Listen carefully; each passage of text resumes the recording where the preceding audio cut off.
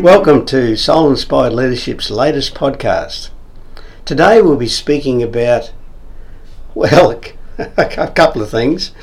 But over the last, 6 months, 8 months, we often say for people to be authentic and be true to yourself. And then other people might say to me, well, how do you collaborate if you're doing your own thing? In the business world, you need collaboration. So how do you do that when you're doing your own thing?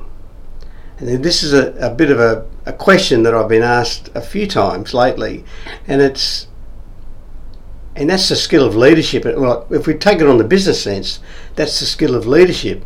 When you have a vision, a corporate vision, it's how you take the people's inner self and connect it with the vision. Now in life, that's no different. It's how the people around you don't just ignore them, become selfish. It's how you connect with all those people around you, with yourself, to be yourself, if that makes sense. So instead of going on anymore, I'll welcome my partner in crime, Antoinette, to comment and start, because we just had this conversation before we started recording this, and so fresh in our mind. Antoinette. Thank you, Ross, and welcome everyone. Yeah, it's interesting that you're saying that about, well, you shouldn't really ignore everyone else. So there are certain personality types, particularly if you're familiar with the Enneagram. If I remember that correctly, that's a type 6, and so what happens is they ask for the opinion of everyone. And then in the end, they still make up their own and go ahead with it. And what happens though is that the people that they asked for their opinion, they get upset. Yeah, because they then. So why did you ask me for my opinion if then in the end you do your thing? Yeah, well, that's you get that. You're spot on. And in the corporate world, it's like I'm going through a process. My coach or my boss told me I must seek other people's opinions. I've done it, now I move forward and still do my own anyway. So they don't really listen, they just seek the opinion. That's half the process. Sorry, I butted in there. Yeah, and at times then I have that tendency too, that I listen and then I decide, well, I still like my thought process about it. I take in what you said, but then it needs to resonate with me, and it needs to be something that I can follow up on and then also support. So it's still about what rings true to me. That's right. Yeah. And that's where the dilemma is. It's a paradox, really. It's this: I must be listening. I must be true to myself. Where am I selfish? Am I collaborating? What? And to me, it's situational. It depends on the situation. But if you it depends what you're talking about. If it's your own life and your own belief, and you need to be true to yourself. You need to not let in the outside noise determine what direction you're heading. That's what I said before. Good leaders connect where people should be heading to the vision. And there's a connect. That's when they get the energy drive. It's when they can't connect it, and that's not so successful. But in the process, if you're collaborating, for example, you take in data and you arrive at maybe it could be consensus, it could be you're the expert anyway on this particular field, or even if you're not, you've got a decision to make, you're responsible for it and you make it. But you must explain to other people where you've sought information as to the reasons why. You don't go off and do it. Right. I think that's a good point. Yeah, that you then need to also feedback that yes, the information that he gave me was valuable, but in the end, for those and those reasons, we decide to do X, Y, Z. You have to just bring them along the journey, right? If they don't then see the reasons, they won't be on the journey with you. They won't be on the bus. They'll be stepping off the carriages, and you'll be driving a locomotive pulling nothing. So that's but it is situational, and as I said, good leaders connect with people's inner beliefs and their purpose in life. If the business's purpose is linked to the people's individual purpose, then that's powerful. You can't stop that. But that's the ideal. That's the ideal, right? That's utopia. I see good leaders who can do it, and they may not link with everyone, but that's where the energy comes.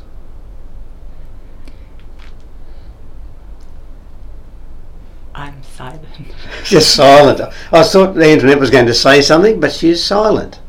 Yeah, because there's actually, I feel nothing else to say, because it is such a great statement, Ross.